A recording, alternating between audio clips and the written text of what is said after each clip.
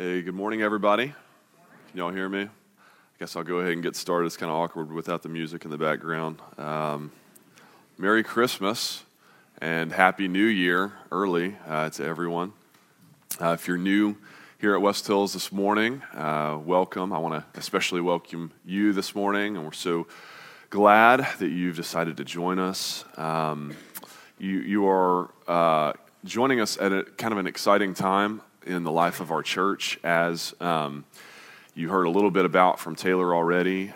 This Sunday is distinctive here at West Hills, not only because it's, of course, the last Sunday of 2018 together, but it's also the last Sunday that we're together as a congregation before we gather next week to vote on the future leadership of the church. And so in some ways this morning, we have an opportunity not only to look back and reflect on 2018 and look ahead to 2019 together, but to actually look much farther back and much farther ahead together. And so as I assured those of you who were here back in November when I preached that first Sunday after Pastor Gary announced his retirement, I want to just reiterate that in the most significant ways, regardless of the way that the vote goes next week, West Hills will not change at all come March when he retires.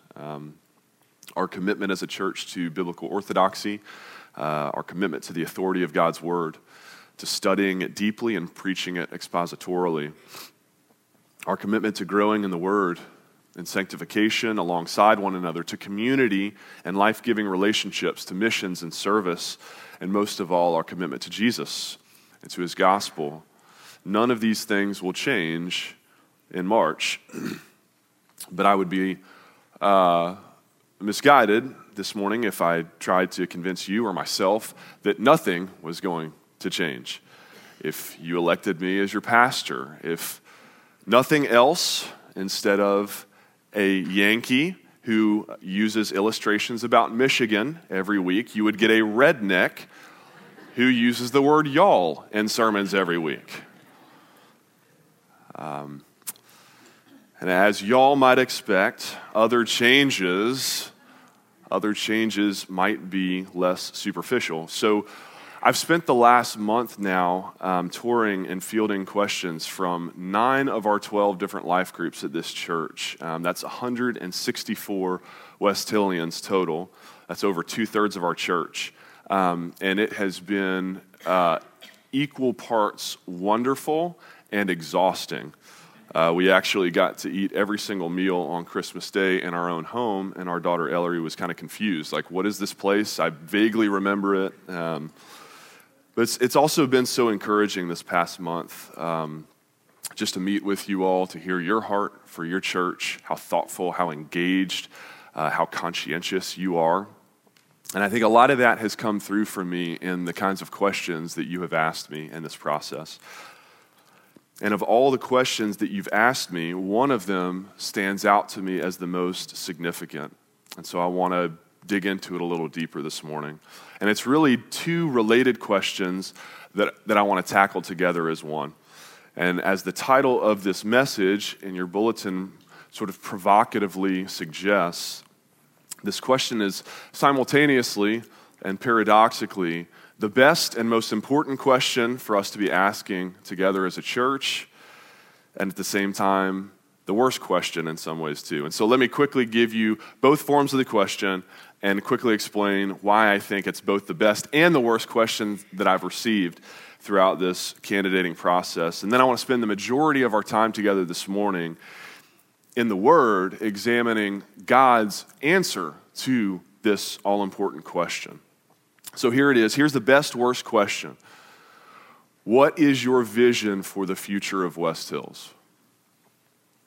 And a different, if you're marking in your bulletin, go ahead and write that down. It's the answer to the title of the sermon, so it's got to be important.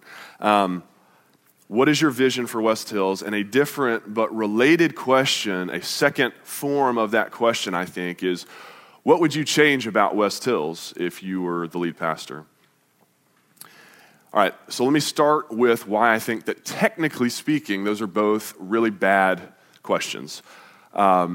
Because who cares? Who cares? Who gives a flying rip what Will Duvall thinks needs to be improved at West Hills and what the church ought to be like? It isn't my church to make that call in the first place. And even if it was, to go to the second question about what I would change, even if I had some vision to bring to this, I don't actually have the ability to bring that to fruition. Proverbs 16:9 says, "In his mind, man makes the plans, but it is the Lord that establishes his footsteps." God's will be done for West Hills, regardless of what I might want for the church or plan to that end. His vision is the only one that really matters. Now, that might sound like a technicality, but it's a really important distinction to make. But with that being said, I do think that the question of where we are prayerfully and exegetically discerning the Lord is leading us as a church into the future, what God wants to change about his church, if anything. I mean, if we're willing to admit that no church is perfect, not even West Hills. Visitors, if you're here, we are the closest thing. You should know that. But even West Hills isn't perfect. If there are things that God would want to change about his church, I think that question of vision and direction is vitally important for us to ask. And so I want to examine the biblical answer to it by turning to God's word together. So would you, as you're able, would you stand with me for the reading of God's word? We're going to read 5 passages aloud, and if I get caught up, I'm battling the cold this morning, so y'all just power through if I have to take a sip or something. We're going to read 5 passages, and I'd like for us to actually read these together out loud. Together, these 5 passages form Jesus' final parting words of instructions to his disciples before his ascension back into heaven, as recorded in each of the 4 Gospels, Matthew, Mark, Luke, and John, and in the book of Acts. So would you read aloud with me first from Matthew 28, verses 19 and 20. "Go, therefore, and make disciples of all nations, baptizing them in the name of the Father and of the Son and of the Holy Spirit, teaching them to observe all that I have commanded you." Now, next from Mark chapter 16, verses 15 and 16. "And he said to them, 'Go into all the world and proclaim the gospel to the whole creation. Whoever believes and is baptized will be saved, but whoever does not believe will be condemned.'" From Luke 24, 46 through 48. "Jesus said to them, 'Thus it is written, that the Christ should suffer and on the 3rd day rise from the dead, and that repentance for the forgiveness of sins should be proclaimed in his name to all nations, beginning from Jerusalem. You are witnesses of these things.'" John 20, 21. "Jesus said to them again, 'Peace be with you. As the Father has sent me, even so I am sending you.'" And finally, Acts chapter 1, verses 7 through 9. "He said to them, 'You will receive power when the Holy Spirit has come upon you, and you will be my witnesses in Jerusalem and in all Judea and Samaria and to the ends of the earth.' And when he had said these things, as they were looking on, he was lifted up, and a cloud took him out of their sight." Would you pray with me? Heavenly Father, I ask now that you would empty me, empty this place of any words or vision or plans or motivations that I would have or any of the rest of us would have for this church, that you would come, Holy Spirit, that you would be with us now as we seek to submit ourselves to the authority of your word, to apply it obediently in our lives personally and collectively as a church. Father, would you work in our hearts this morning to further your vision for your church, for your glory? And it's in Jesus' name we pray. Amen. You can be seated.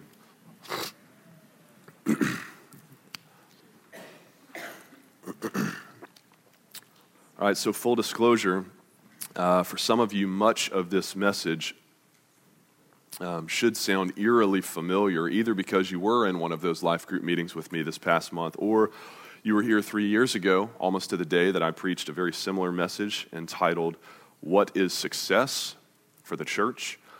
Or simply because you've been a part of a biblically grounded, vision-minded church at some point in your past, either here at West Hills or elsewhere. But perhaps you have been listening and not fully been hearing, and God wants to wake you up to something this morning. Maybe you have been faithfully obedient to God's vision, but you just need the reminder this morning as motivation to keep running the good race with perseverance. Or perhaps you are newer to the Christian faith, and this is brand new for you. That's really exciting. Whatever the case may be, I pray that this morning you'll pay close attention, because I think answering this question of what God's vision is for his people is too important for us not to revisit frequently. And so now that you've written the question in your bulletin, what is God's vision? Let me offer a condensed version of the biblical answer that we read just a moment ago from Matthew, Mark, Luke, John, and Acts, that you can write in even bigger, bolder letters underneath the question. This is God's vision for his church: to make Jesus known everywhere. To make Jesus known everywhere. You take those 5 commissioning texts, go and make all disciples of all nations, go into all the world and preach the gospel, proclaim his name to all nations, you're my witnesses. As the Father has sent me, I'm sending you, and be my witnesses to the ends of the earth. Those 5, summarize them all. This is not in-depth theology this morning. This is just good old-fashioned plain reading of Scripture. I think a good summary of our calling as Christ's followers that he left us on earth with is to go and make Jesus known everywhere. If the gospel is God's saving good news, the church is called to be God's newscasters. Romans 1:16, Paul says the gospel is the good news of Jesus, who he is, what he's done. This gospel that God came to earth to lead, save, restore us from sin back to the Father by his life, death, and resurrection. That good news is the power of God for salvation to everyone who believes, Paul says. But, as Paul implores us later in Romans 10, everyone who calls on the name of the Lord will be saved. But, what does Paul say next? But how will they call on him in whom they have not believed? And how are they to believe in him of whom they've never heard? And how are they going to hear without someone to preach? And how are they going to preach unless they're sent? And so that's exactly what Jesus does in all 5 of these commissioning texts. His final parting words to us, really important, last final words before leaving earth. This is sending orders, a commissioning mandate to go make this good news known in every corner of the earth. Now, that is God's vision for the universal church, the capital C church, the body of Christ collectively throughout all the world. He has called us to make Jesus known everywhere.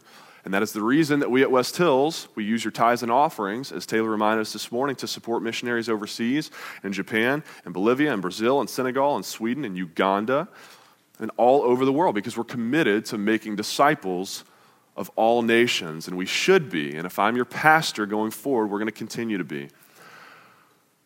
But there's a little bit more here that's really important, I think, to unpack. Did you notice the specific evangelistic strategy for spreading the gospel to all nations that Jesus lays out for his disciples, particularly in Luke 24 and in the Acts 1 passage? What did Jesus say? He said, you'll be my witnesses where? In Jerusalem and Judea and Samaria, and then to the ends of the earth. I think there's a progression there that makes sense. There's a reason why he lists them even in that order. First of all, where are the disciples gathered? They're gathered in all 5 of these texts. The context is they're in Jerusalem, waiting for the Holy Spirit, as Christ has instructed them. They're in Jerusalem. I think his message is clear. I want this gospel to go into every corner of the earth, but it's got to start right here. It's got to start at home. It's got to start with you. Right where I've planted you, You're not going to go to the ends of the earth until you've gone next door to Samaria, and you're not going to go next door to Samaria until you spread the good news right here in Judea, the wider Judean sort of countryside. Here's a map for you. And you're not going to go to the rest of Judea until you've been faithful in your own backyard in Jerusalem. So Jesus is localizing and particularizing their evangelistic calling. Now, I want to say a word about this idea of particularization because it's something that we don't often discuss. It's not a word you hear frequently in the church, but I think it's actually a massively important biblical idea, particularization. Think about it. God didn't create humanity. God created Adam and Eve. God didn't save humanity. He saved Noah and his family. He didn't call humanity. He called Abraham. He didn't redeem humanity. He rescued Israel from slavery in Egypt. And then he led them via particular kings. He atoned for their sin through particular priests. He called them back to repentance through particular prophets. Go to the New Testament. Jesus isn't a universal abstract concept offered by God to save us. He's a person. He's a particular person, born in the particular town of Bethlehem to the particular parents of Mary and Joseph, in the particular year of 4 BC, the particular ethnicity Jew, particular sex male, etc., etc. He's very particular. And this issue of particularity is something that skeptics of Christianity will actually often point to as a problem with Christianity. Why the Israelites? Why doesn't God call everyone? That doesn't seem fair. Or the particularity of election. So you're telling me that Christians believe God's sovereignty and man's depravity means that we can't even come to God on our own, that he has to call us to himself and actually give us the faith we need in order to believe in Christ for salvation, and that God actually chooses to call some and not others? How is that fair? Or the particularity and the exclusivity of the gospel, that Jesus would say, no one comes to the Father but through me, when so much of the world's population is born and raised in parts of the world that might never even have a chance to hear about Jesus. How is that fair? As Christians, this problem of particularity is something we have to deal with. And the way that the church historically has answered many of those questions is by pointing out that complaining about the particularity of Jesus' identity or God's election or the gospel's exclusivity is like being on the 20th floor of a building that's on fire, and a fireman comes busting through the window from his ladder outside and urges you to climb down to safety with him, and you respond, who are you to tell me that I've got to crawl through this window and climb down that ladder with this fireman?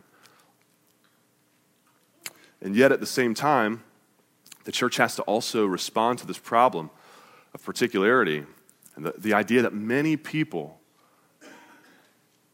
never get the chance to respond to Jesus at all because they've never even heard his name, much less the gospel. That problem, to a certain extent, is on us. It's on the church. We have to confess that problem is our problem because Jesus left us with a vision. He was very clear.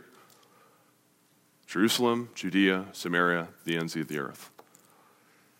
And if 2,000 years later we still haven't achieved that, reaching everyone with the good news of Jesus, that's on us. That deserves us taking a long, hard look in the mirror as his church. Now, that being said, what can we as West Hills, as one church, particular church, not the capital C church, we are a lowercase c, local particular church. What can we realistically be expected to do about that problem? What does it mean for us to take this universal vision and principle that Jesus leaves us with, disciples of all nations, and apply it to our particular context?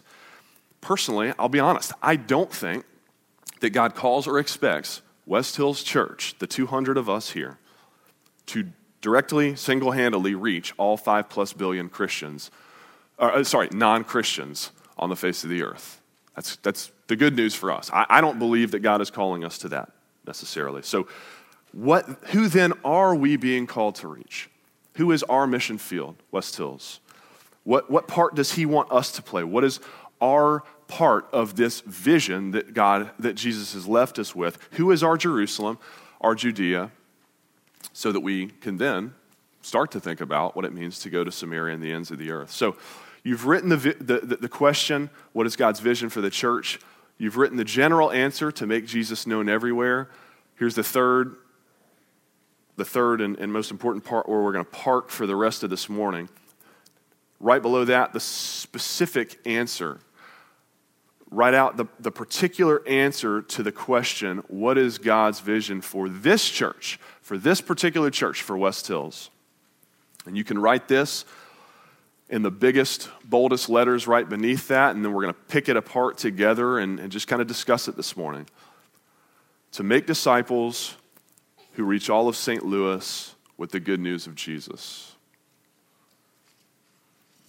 To make disciples who reach all of St. Louis with the good news of Jesus. Now, there are 3 key phrases in this vision statement that we need to dissect and discuss together. So let's take them in order of importance and ease. I'm going to save the toughest but the most important phrase for last. So phrase number 1 within that is all of St. Louis. I'm calling this the easiest of the 3 phrases, relatively speaking, but make no mistake, I don't think that this is an easy phrase to achieve, agreement and consensus on as a church. I think it's actually quite difficult for us as a church to identify just how narrowly or how broadly God would have us define what constitutes our modern day Jerusalem and Judea. I can tell you that the idea that it's town and country, the legal township for which this building in which this church meets is zip coded. Town and country, to reach all of town and country, to me that feels too small. That feels small. But I will be honest, and I don't know about you, but all of St. Louis, frankly, feels pretty big to me. That feels actually really big. And especially if we're not just talking about St. Louis City proper, but the wider St. Louis County area of which this building is actually a part, that's somewhere in the ballpark of 1 million people in St. Louis. Reaching 1 million people with the gospel. I mean, is that something we should even entertain together as a church? Estimates vary on the population of first century Jerusalem, but it was probably in the range of 100,000 people. So that means that if we were to decide as a church to set our sights on reaching all of St. Louis with the gospel, we would be aiming at 10 times the scope of Jesus' initial vision for his disciples. Now, granted, there were only 12 of them to reach 100,000 people. There are 200 of us if we're talking about reaching 1 million. At the same time, they had the benefit of Pentecost, of publicly healing paralyzed people in front of other people who saw it. That's probably a good evangelistic tool, of raising people from the dead, and all the other events recorded in the book of Acts that make it a little easier to understand how they managed to actually do it. The disciples actually achieved the vision Jesus left them with, at least in Jerusalem, within a decade of his death. 10 years, 100,000 people, starts with 12 of them. They did it. So I want to be realistic here at West Hills. We are one church among many in our city. St. Louis is a big city. It feels big to me, at least. I'm from a town 1/10 our size. Some of y'all are from towns 1/10 that size or even smaller. So is it really our calling and vision to reach all of St. Louis? That's an open-ended question this morning. But I want to invite you this morning to dream with me just a little bit. To dream with God, I think.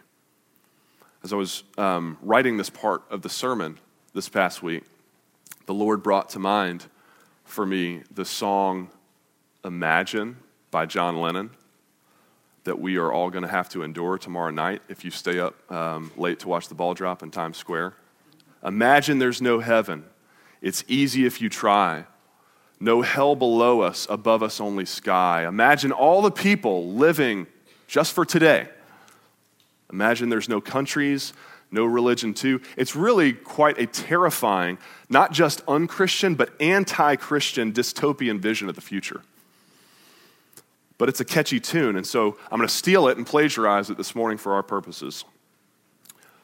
Imagine there's no ignorance, no one who hasn't heard about the saving love of Jesus, God's incarnate word. Imagine all of St. Louis living for him today. You may say I'm a dreamer, but I'm not the only one. What if the church all joined together, living on mission until again he comes? Friends, I don't know about you, but when I die and I stand before the Lord and I give him an account of every deed I've done in the body, 2 Corinthians 5:10, I would so much rather Jesus ask me why I set my sights so high and strove to reach 1 million people with the gospel and failed than to stand before him and hear, I'm glad that you shared your faith with your kids. And even on a rare occasion, when the Spirit was really moving, convicting, maybe you shared it with your extended family.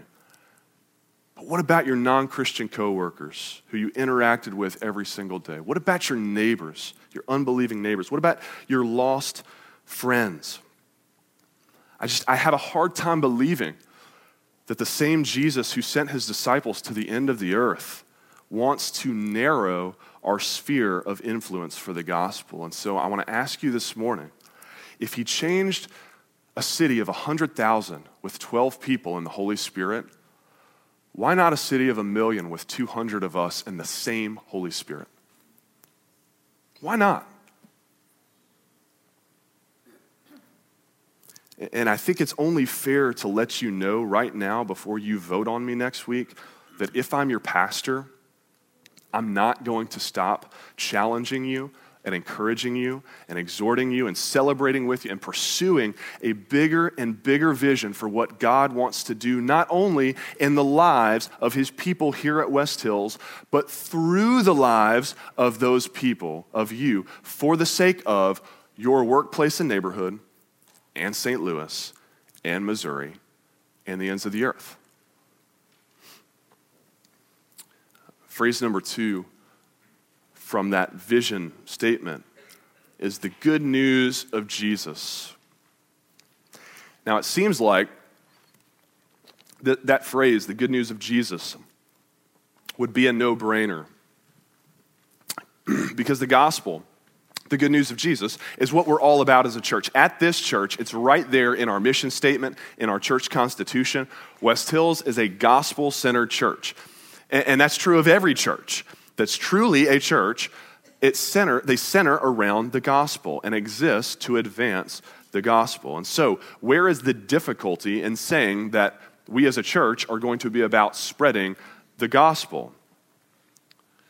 Reaching St. Louis with the gospel. Well, I think the difficulty comes in because when I say we're going to reach all of St. Louis with the gospel, I think what some of you hear, if you're honest, is you hear seeker-friendly, don't you? When I say we're going to reach all of St. Louis with the gospel, you hear preach the same dumbed-down sermon every Sunday where the target audience isn't really those of us who are here who are believers, the majority of us. It's really the few people here who aren't believers. And some of y'all get flashbacks to your previous church that you left and came here from because you felt like as a Christian you were no longer being challenged and fed and growing. And so I want to pause and acknowledge this is a real tension for churches to work out. The church is clearly called in Scripture both to evangelize and to disciple, both to sow the seed of the gospel amongst unbelievers and to grow the roots of the gospel in the hearts of believers. It's not an either or, but a both and. And working out the relationship between those two things is really where it gets tricky. how we do that, the relative emphasis we put on each, the structures and systems and services we put in place to accomplish both evangelism and discipleship is where things get tricky. There aren't easy, clear-cut biblical answers for that. So some churches, as you know, view their Sunday morning services primarily as evangelistic opportunities. Bring your friend to church. If you want to go deeper in your faith and growing your roots, you're going to need to come to an additional Wednesday night service. That is one methodological approach to church. A second approach is to swing the pendulum in the opposite direction to discipleship and say, no. The Sunday morning church gathering of God's people is just that. It's God's people. It's Christians. We should be sensitive to and hospitable towards any unbelievers who may wander in on Sundays, but in its essence, the church is for us. It's God's people. And your job as my pastor is primarily to help me grow. That's a second kind of ecclesiology. This is what we're talking about, ecclesiology, your view of the church. But I want to introduce this morning our third and final phrase from that vision statement. And I want to tell you why I think there's actually a third approach to doing church, to what it means to be church, that's better than either the evangelistic-driven or the discipleship-driven models. Phrase 3 is to make disciples who reach. It's not just to make disciples, and it's not just to reach. It's to make disciples who reach. The third model of church is evangelism through discipleship. It's not where I, as the pastor, do all the evangelism on Sundays and all you've got to do is invite. But it's also not where I resign myself as the pastor to focusing on you as the Christian who also happens to be paying my salary. Let's just go ahead and state the elephant in the room. And I'll just hope for the best when it comes to your evangelism. Maybe if I'm helping you grow in your faith enough, eventually somewhere down the road you'll feel compelled to share it with others, but I'm certainly not going to push that on you because that might make you uncomfortable. And again, you're paying my salary, and so I'm going to hide behind some bad theology about how it's the Holy Spirit's role to convict you and not mine, and so I'll let myself off the hook for challenging you in the direction of personal evangelism. The third model is not that either. The third model of church is evangelism through discipleship. It's making disciples who reach St. Louis with the gospel, which is the most difficult of these three phrases because evangelism through discipleship is frankly very difficult. It is far easier to be the pastor who does all the evangelism and who gets all the credit and who makes it really easy for you because all you got to do is invite your friends. We'll make it even really easy because we'll serve the right coffee and wear the right clothes and whatever, right? That's easier.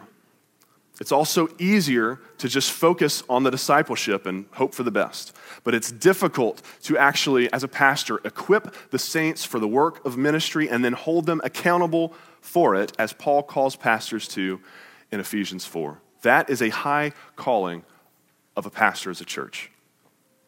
But to me, it's the only way that we can hold these two missional callings of the church, evangelism and discipleship, together in tension, is if, as a church, we are committed to discipleship, to growing the roots of believers for the sake of evangelism, so that you can go out and sow the seed of the gospel in the lives of unbelievers.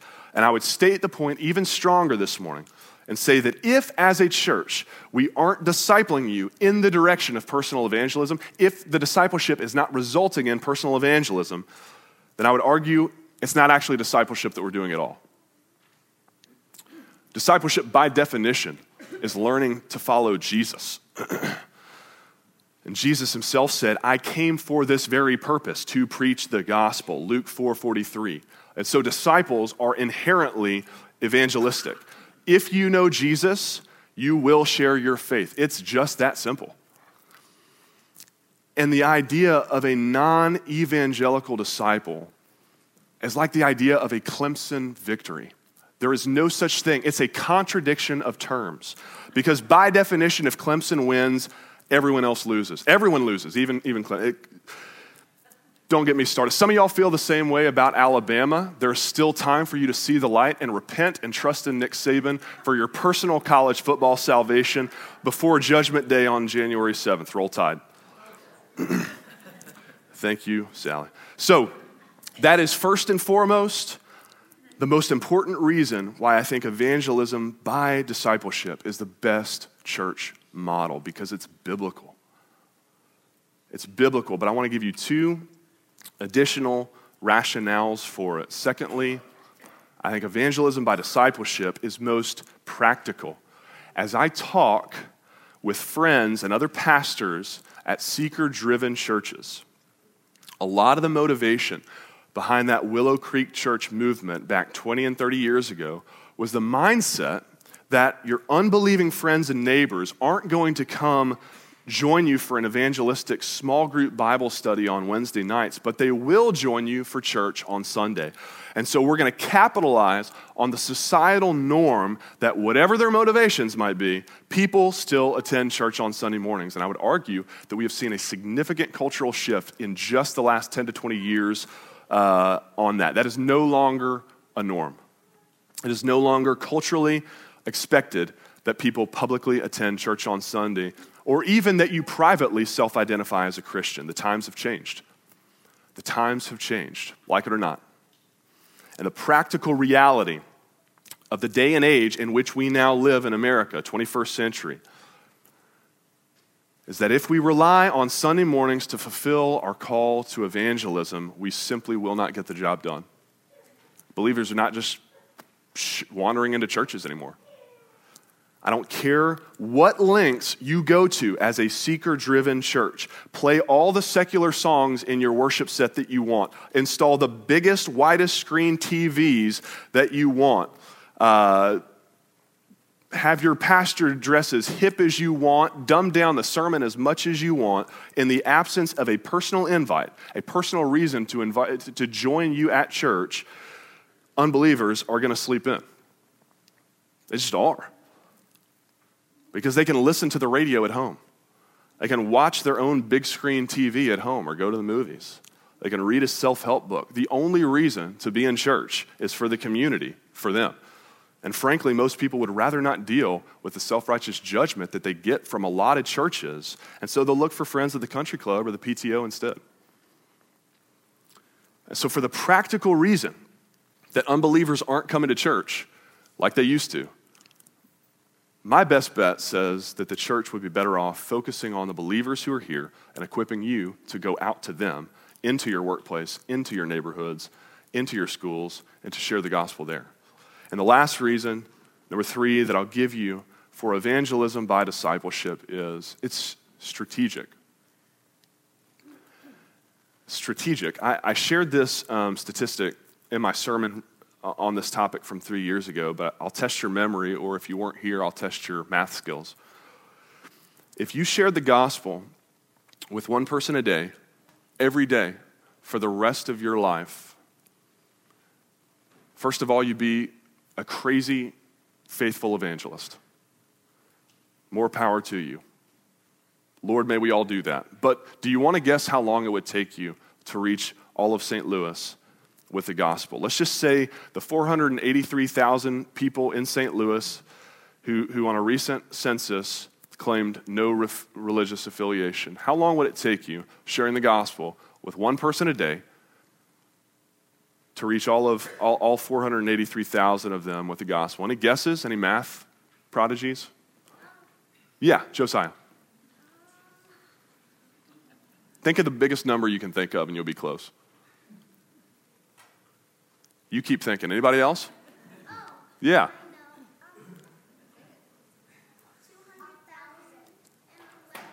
200,000 in 11 years. Oh, good guess.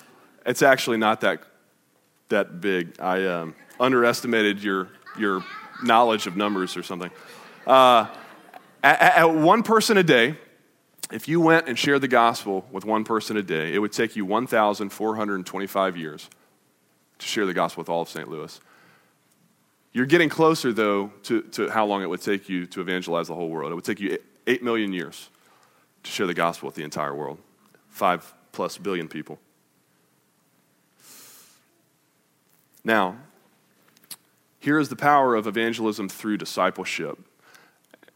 And if you're a math geek like me, the power of exponential growth. If you prayerfully committed this morning to discipling just one person for all of 2019, the next year, and you poured your life into them, and you equipped them to then turn around the following year, and in 2020, they disciple someone else while you disciple someone else, and then in 2021, the 4 of you become 8 of you, and so on and so forth.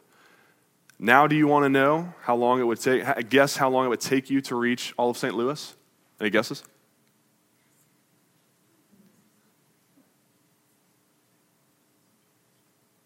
Dennis. Did you say years? Months? Good guess. It's not quite that good of news. 20 years. 20 years. Take you 20 years to reach St. Louis with the gospel. And it would take you 33 years to reach the world. 33 years. That means I would not be dipping into my retirement yet, and the Great Commission would be complete. What Jesus left us to do, we would have done. And that's if one person this morning caught the vision for evangelism through discipleship and prayerfully committed to living that out and then was effective to do it. I mean, one person, 33 years, the entire unbelieving world. Now, I want you to imagine what God could do with 200 of us at West Hills, what he could do. Brothers and sisters, I'll close with this. I want to tell you that this kind of vision for the church really excites me. The prospect of being a part of this kind of church, of lead pastoring, that kind of church, really, really excites me. But at the end of the day, it's not about me. It's not about my vision. It's about God, and it's about his vision. And he's calling us to be a people who make Jesus known everywhere by starting in our own Jerusalems and Judeas and making disciples who reach all of St. Louis with the good news of Jesus. And if that excites you too, and even honestly, if that scares you a little bit, if like your heart, blood pressure is a little bit up right now during a sermon like this, the thought of being challenged to be more active in sharing your faith, trust me, I get it. I am not by nature an evangelist. I don't know if any of us are. Some certainly have that kind of giftedness and bent. I am not. But here's the thing. The vision is too great. The calling is too clear. The harvest is too plentiful for us not to answer God's call to his church. And I want you to know that nothing would humble and honor me more than the opportunity to partner with you and join in that pursuit right here at West Hills for God's glory and for the achieving of God's vision for his church. Let's pray.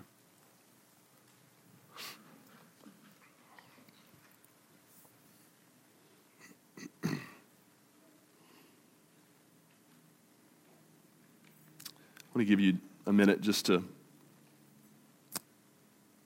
sit with what you've heard, the message, the call, the challenge, the commission. Prayerfully reflect on what the Holy Spirit's doing in your heart right now.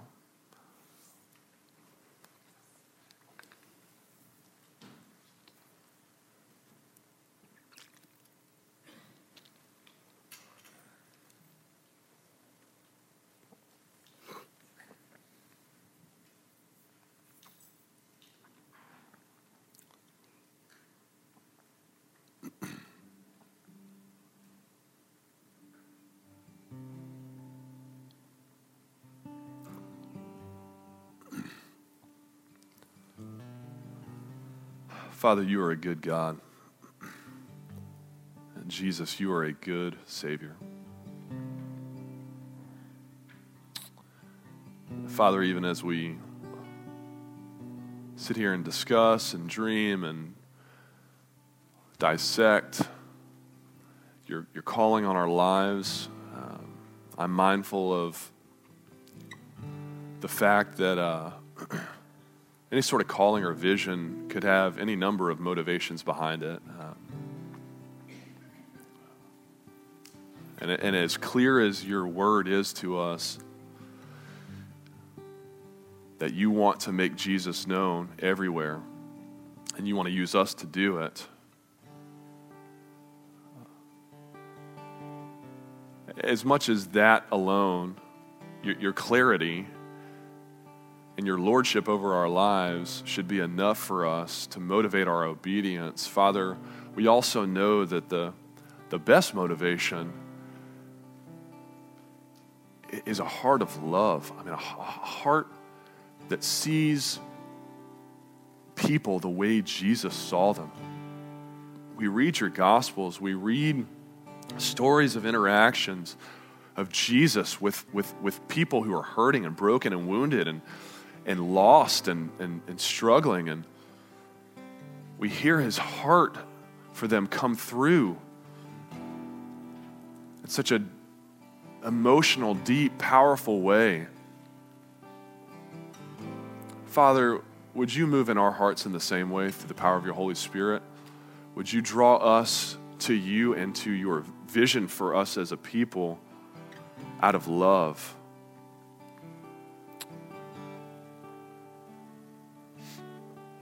Would you motivate our obedience to you out of love? Father, if there's anyone here this morning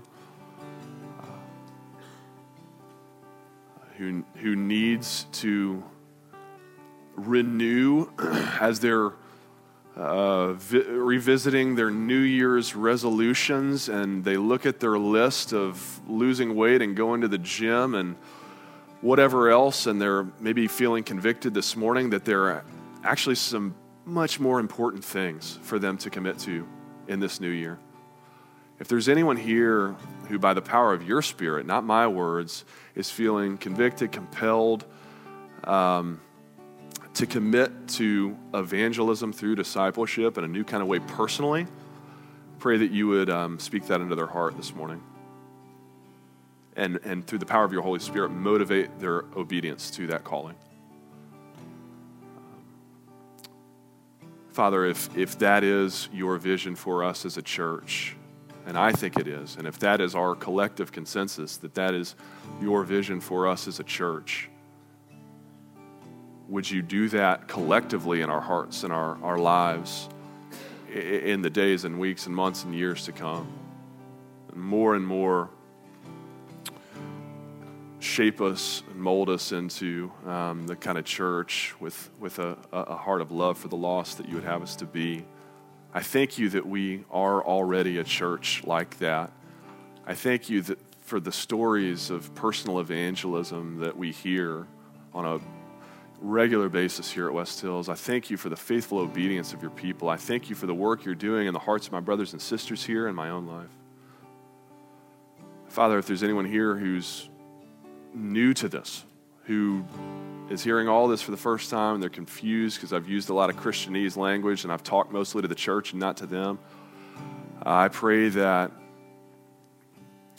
you would somehow speak through my brokenness and my faulty preaching and touch their heart this morning with the power of your gospel. That they would be able to see more clearly their need for a Savior. Father, I pray that we would be a church that would have a heart for that person, whether they're here or out there in our neighborhood, in our community, in our workplace, and you would motivate our radical obedience to your great commission calling, vision for us. Father, I thank you for what you're doing in the life of this church. Pray your sovereignty over this next week as we seek your vision for our leadership as a church. Pray that your will would be done, and we'll give you the glory, the honor, and the praise. In your name we pray, Jesus.